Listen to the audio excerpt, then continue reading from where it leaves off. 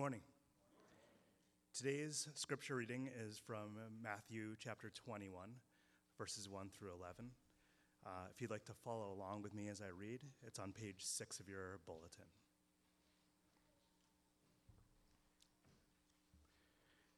As they approached Jerusalem and came to Bethphage on the Mount of Olives, Jesus sent 2 disciples, saying to them, "Go to the village ahead of you, and at once you will find a donkey tied there, with a colt by her. Untie them and bring them to me. If anyone says anything to you, say that the Lord needs them, and he will send them right away."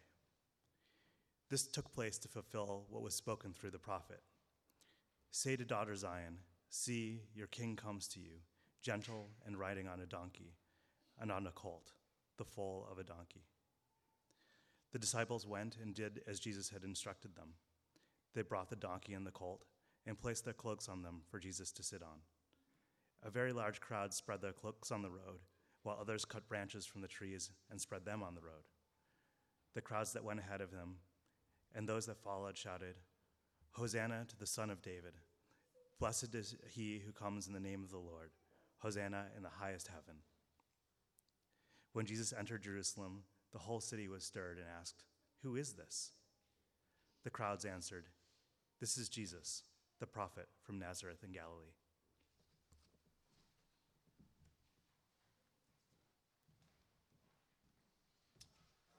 Well, we have a real treat today, a guest preacher for you.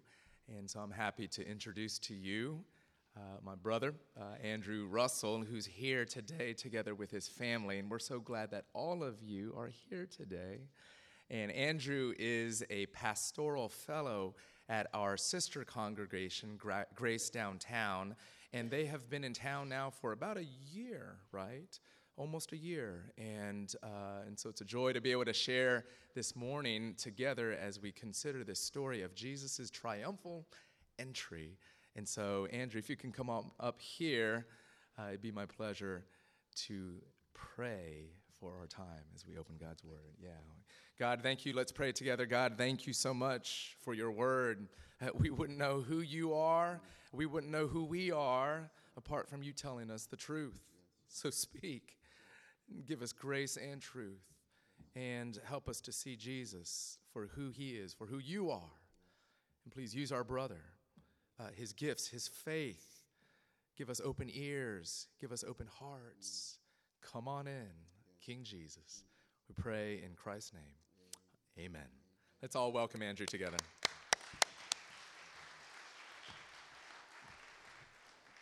Oh my goodness, it's so good to be with you this morning. My name is Andrew Russell, coming from Dallas, Texas, born in Nassau, Bahamas, here with my lovely wife and family. But I feel like I'm at home.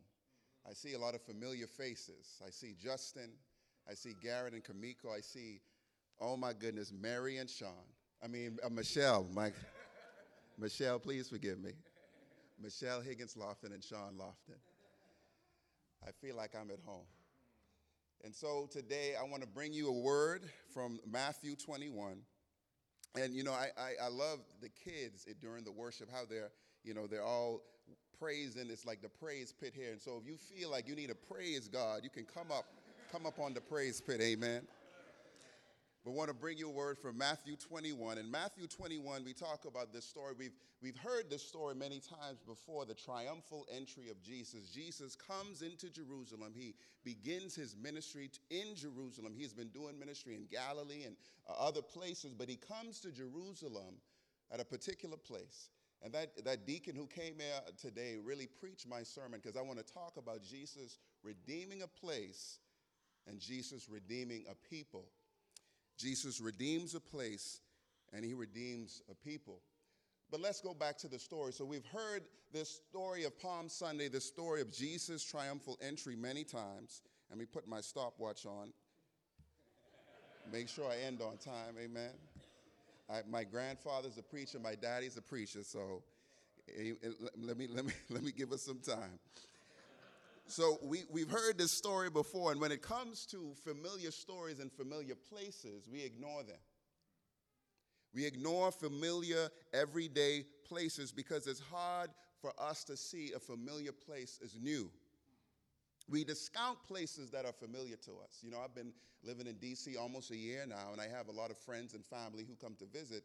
And if you've been in D.C. for more than a year, when you have friends and relatives that would come, what is the first thing they want to say or do? They want to see the monuments. They want to go to museums. They want you to walk from wherever you are to the Washington Cathedral, you know. So there is a sense that, man, you know, I've been in D.C. all these times. I walk by the monuments. It's a beautiful city. I've been to the White House and Capitol Hill. And you have friends who come, you know, so-and-so, take me to this place. And you're like, I've been there before. So there's something about familiar places that we discount. We put it as secondary. And we fail to see places that we're in and appreciate them. You know, the value of place, as my brother was talking earlier, is a value of the Grace DC Network. We believe that God loves places. And so because God loves places, because as in Jeremiah 29:7, God says, seek the peace of the city, for in its welfare you will have welfare. So there's a special position of place in the economy of God.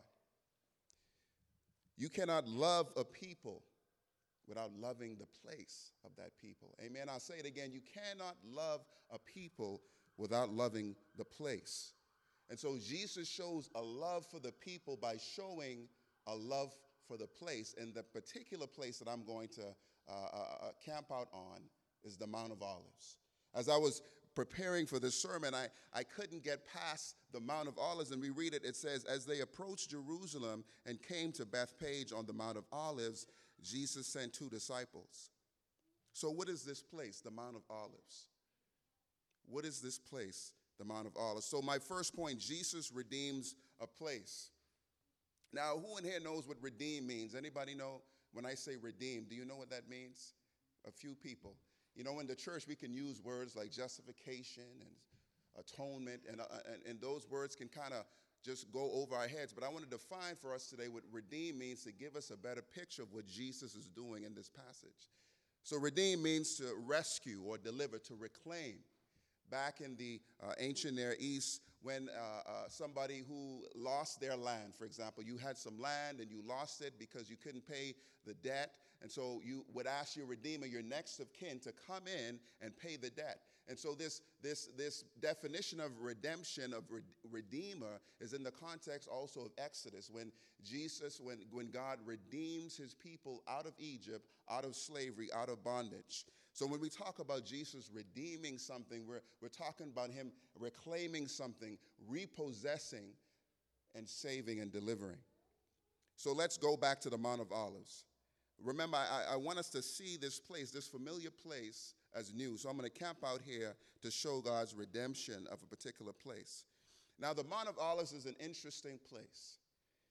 In 2 Samuel chapter 15, it is the place where King David, fled from his son Absalom. So Absalom is King David's son. He's conspiring to take his father's throne. And when David hears that this insurrection is mounting, when he hears that his son has gotten all these people riled up, David takes his men and he flees, the Bible says, to the Mount of Olives, and he's barefoot and he's weeping. So the Mount of Olives, if you were to pass by and you were to look at the history, it would be, oh, that's the place where David wept. In 1 Kings chapter 11 and 7, King Solomon turned away from God by performing abominations and idol worship. And I'll read it. It says, so Solomon did what was evil in the sight of the Lord, and did not wholly follow the Lord as David his father had done. Then Solomon built a high place for Chemosh, the abomination of Moab, and for Molech, the abomination of the Ammonites, on the mountain east of Jerusalem. That's the Mount of Olives. And so he did for all his foreign wives who made offerings and sacrifice to their God. So the Mount of Olives was a place where King Solomon performed idol worship to foreign gods. The Bible says it is a mount of offense. So the Mount of Olives, one, was a place where David ran from his son for his life, weeping. And then the Mount of Olives was a place where King Solomon performed, because he had 1,000 wives, so that's a lot of idol worship. So he performed over, hundreds of false idol worship on this mountain. And then thirdly and finally, The Mount of Olives in Ezekiel 10 was when the glory of the Lord departed out of the temple. The Bible said it went east to the Mount of Olives. So the Mount of Olives was a place where God left the church. Anytime you looked at the Mount of Olives, you remembered, oh yeah, that's the place when God left the church.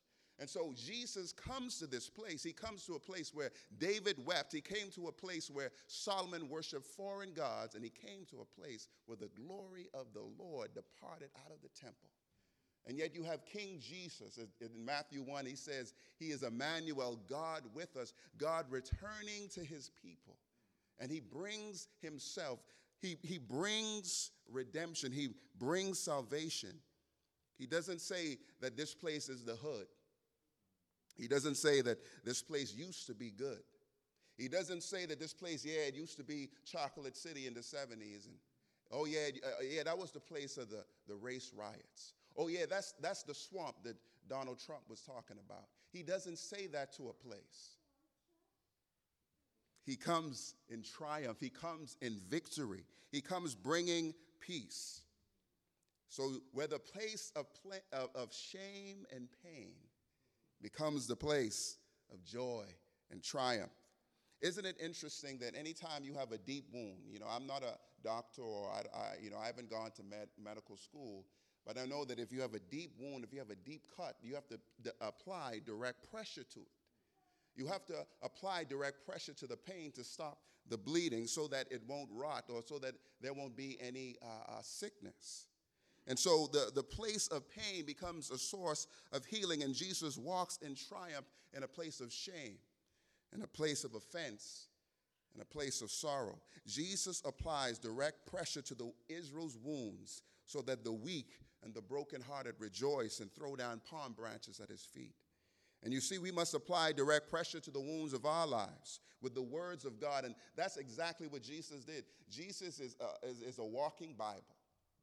He is the God of the New Testament and the God of the Old Testament. And so when Jesus comes to this particular place, the Mount of Olives, the Bible says in Matthew 21 that he is fulfilling the prophecy of Zechariah chapter 9 and demonstrating its fulfillment to the Jewish people of that day.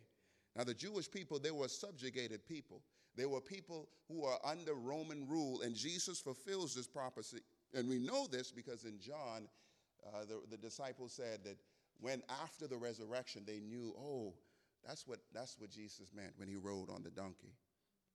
So he comes to a lowly people and he says, I'm going to bring you salvation in the place where it hurts the most. I'm going to bring you victory in the place where you are most weak. I'm going to bring you peace in the middle of your warfare. You see, many of us are trying to escape our past because it's painful. We're embarrassed by the past. It hurts to remind us of our past. We're trying to pile on success to numb our past mistakes and failures. You've been to a counselor or you've heard of counselors. Counselors always talk about your past so that they can give you hope in the present and hope for the future. It gives them an opportunity to lead you to healing. And so the place of our greatest pain will always be the place of our greatest healing. I say it again, the place of our greatest pain will always be the place of our greatest healing. If we want racial justice, if we want economic justice, if we want political justice, then we must apply direct pressure to the injustices of our past. We must apply direct pressure to slavery, to racism, to mass incarceration, to institutional and individual biases, to political superiority. We will never heal as a country.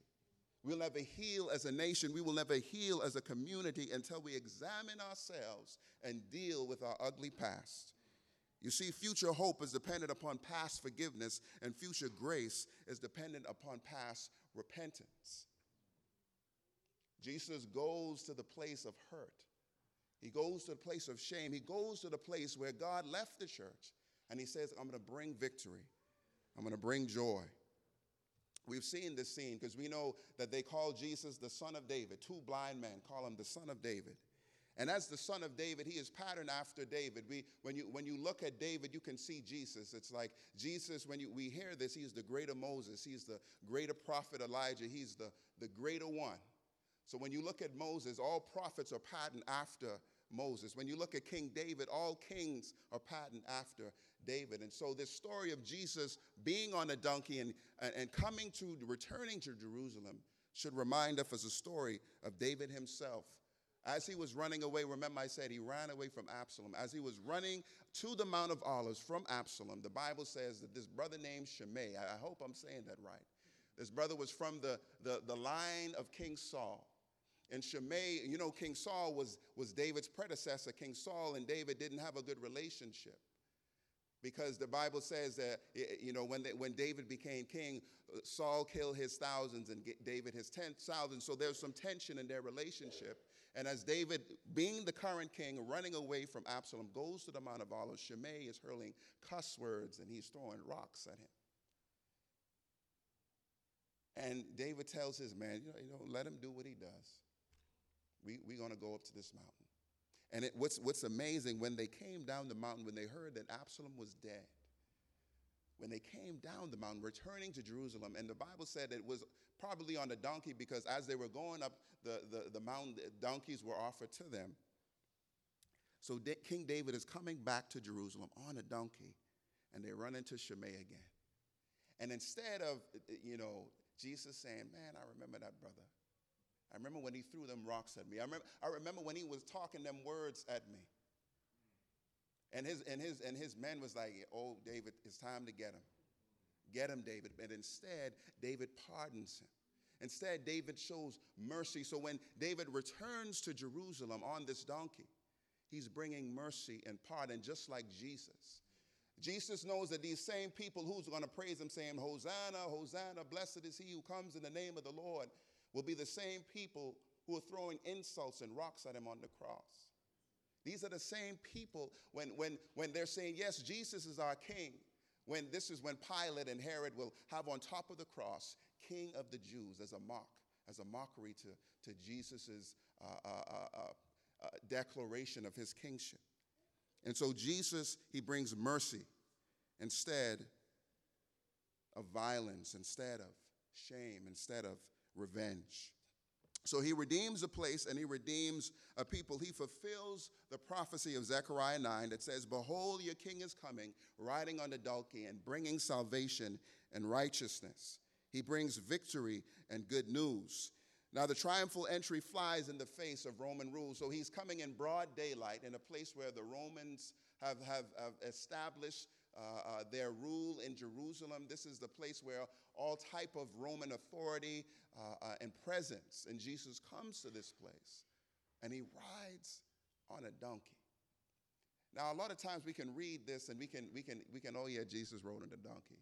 But think about this: the King of Kings, the Lord of Lords. This is the same God when Moses said, Lord, please deliver your people from the hand of Pharaoh, and he splits the Red Sea in two. This is the same God when Elijah at the height of Mount Carmel prays and fire comes down from heaven. Hebrews says our God is a consuming fire. And yet this is Jesus riding on a donkey. He comes in the most humble and lowly place. You know, I was listening to some other sermons on the triumphal entry, and this one African-American preacher talked about, yeah, Jesus rode on a Toyota instead of a Maybach or a Lamborghini. But that's the truth. Jesus rode in something that's common, that's simple. He rode on a donkey. He came in humility. He came approachable. I mean, you could touch Jesus as he walked by. He came unannounced. He didn't make a schedule. He didn't say, you know, on this day, April the 9th, I'm going to ride on the donkey, so I want you to bring the crowd and get some of them palm branches because we want to do it big, right? No, Jesus says, I'm going to come unannounced. You don't even have to set up an appointment. You know, if you want to see the president, you got to set up an appointment. If you want to see a government official that's high-ranking, you have to set an appointment. But Jesus comes like a friend, unannounced, texting you, hey, can we grab lunch? I'm on the way. Jesus comes like this. He comes to us in humility. And he doesn't wait for us to come to him, but he comes to us. This is the nature of Jesus' messiahship. This is the nature of his kingship. You see, many times we confuse humility for weakness. We're like, yeah, Jesus, I don't want to be humble. I want to be strong, because if I'm showing humility, I'm showing weakness. I gotta keep mine. I gotta protect mine. And yet Jesus shows that humility is the character of the divine. If you want to look like God, if you want to walk the way of Jesus, you must walk in the way of humility. It is God dwelling with men. It is kings dwelling with the poor, rulers and authority figures dwelling with prisoners and convicts. It is the ultimate expression of power. You see, God establishes his rule when his people were at their weakest. Submission to God's law resulted in strength, power, and dignity for God's people. Mother Teresa, she said this. She said, humility is the mother of all virtues, purity, charity, and obedience. It is in being humble that our love becomes real, devoted, and ardent. If you are humble, nothing will touch you, neither praise nor disgrace, because you know what you are. If you are blamed, you will not be discouraged. If they call you a saint, you will not put yourself on a pedestal. You see, the humility is what the strong do when they bow their knee, dwell with the weak, and ride on donkeys. This is true humility, my friends. And it was interesting when Jesus comes in this crowd, he has the crowd screaming, Hosanna, which means God save us, to the King. Blessed is he who comes in the name of the Lord. They're praising him with the palm branches. And right before that passage, Jesus healed 2 blind men. And this word, son of David, is all throughout Matthew. But anytime you see son of David, there's always blind people saying it. You know, Jesus, when he comes to, in his triumphal entry, he's showing his kingship. He's coming to Jerusalem. He's revealing himself to be the King of kings and the Lord of lords. And you would think that he would have some better people to proclaim his entry, to proclaim his victory than 2 blind people. But the Bible says that when these 2 blind men, they said, Son of David, have mercy on us.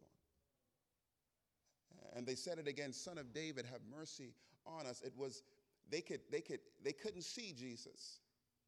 They could only hear Jesus. They could only touch Jesus.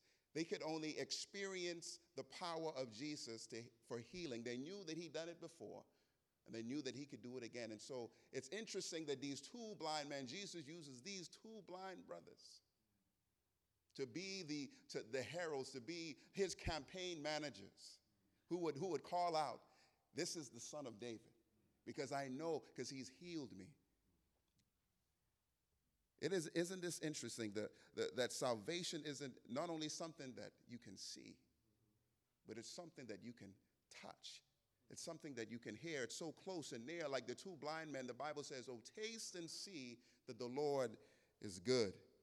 So Jesus brings redemption to a place, and he brings redemption to a people. And the redemption that Jesus brings, the victory and salvation that Jesus brings, is peace with God. My brothers and sisters, we need peace with God. We need peace with God more than we need peace with our government officials, more than we need peace with some of our school superintendents, more than we need peace with that neighbor who's terrorizing our community. We need peace with God, because our relationship with God has been broken, and we don't recognize Jesus as king. Jesus is just a prophet. He's just a messenger. He's just someone who I can follow his example. Yeah, Jesus is a good person. I can follow his example. I can do the golden rule. I can love others. I can, help the poor. But would you call him king? Because he is not only king of the Jews, he's also the king of all creation. He's the king of all kings. The Bible says he is the word that was in the very beginning. You see, sin broke our relationship with God, and consequently, we no longer see God as king, but man as king, and reason as the message of the kingdom of this world. And so if you can't scientifically verify it, then it isn't real. Now, I'm not saying that Christianity isn't rational, but what I am saying is that reason can only get you as far as your faith will take you. I'll say it again. Reason can only get you as far as your faith will take you. Reason says Jesus is a political king who will usher in Jewish dominion and rule.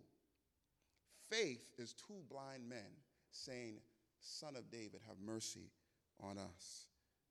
This is the picture of the gospel. Jesus walks the way of death and shame to give us life and humility. Jesus went to the cross, resurrected from the grave, to give us our humanity back. A lot of people are wondering, well, who am I? What's my purpose? Why am I here on this earth? I hear this question many times from non-Christians, but also from Christians. We're wondering, who are we? What's my identity? What's my purpose? Why am I here?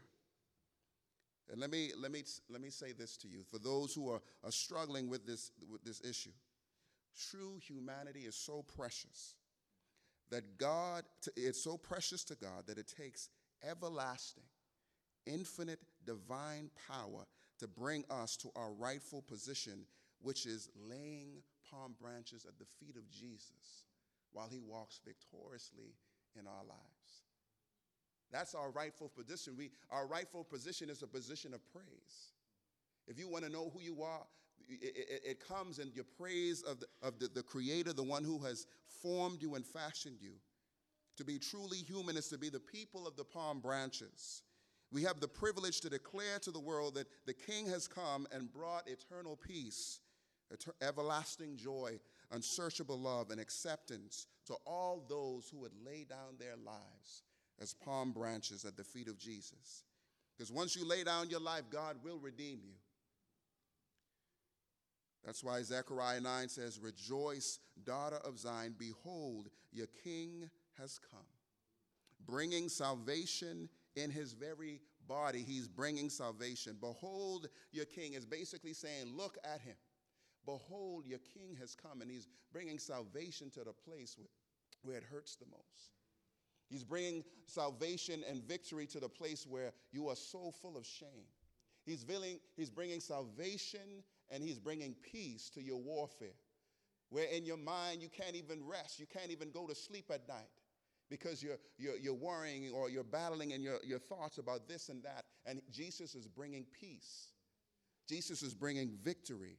He's bringing salvation. He specializes when things go bad. He's like the Marines. He's like the Army and the Navy and the Air Force all rolled into one. He isn't afraid when terrorists attacks.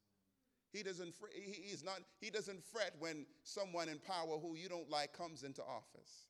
He doesn't fret when your community has been ravaged by drugs or violence, or your community has been ravaged by the people on Wall Street taking from you. He's not worried about that. But he brings victory. He brings triumph. He specializes in redeeming the broken places. That's what King Jesus is all about. Jesus redeems a people before he redeems a place. And that's why in Isaiah 62, and I'll close with this. Isaiah 62 and verse 4 says, You shall no more be termed forsaken, and your land shall no more be termed desolate. But you shall be called, My delight is in her, and your land is married. For the Lord delights in you, and your land shall be married. You see, my brothers and sisters, Christ's redemption is not only of the Jews, but is of all people. Christ wants to redeem not only the earth, but all creation. Christ wants to redeem this city, Washington, D.C. He wants to redeem your neighborhood, Columbia Heights. Because when he redeems a people, he redeems a place. It is one and the same. And so will you lay down your life as palm branches as Jesus walks victoriously? Will you be like the two blind men and say, Son of David, have mercy on me? Because that is our rightful position, in humility before the King of Kings and the Lord of Lords. Let's pray. Dear Heavenly Father, we thank you, Lord, that you have walked victoriously into the place of our biggest shame. You've walked victoriously into the place of sin, of death.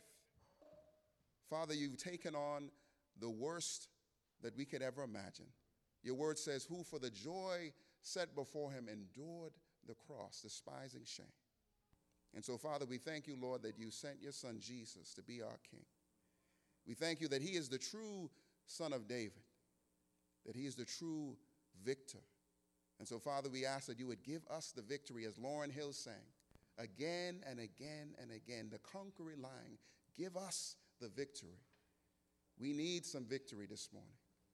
In Jesus' holy name we pray. Amen. Amen. Amen.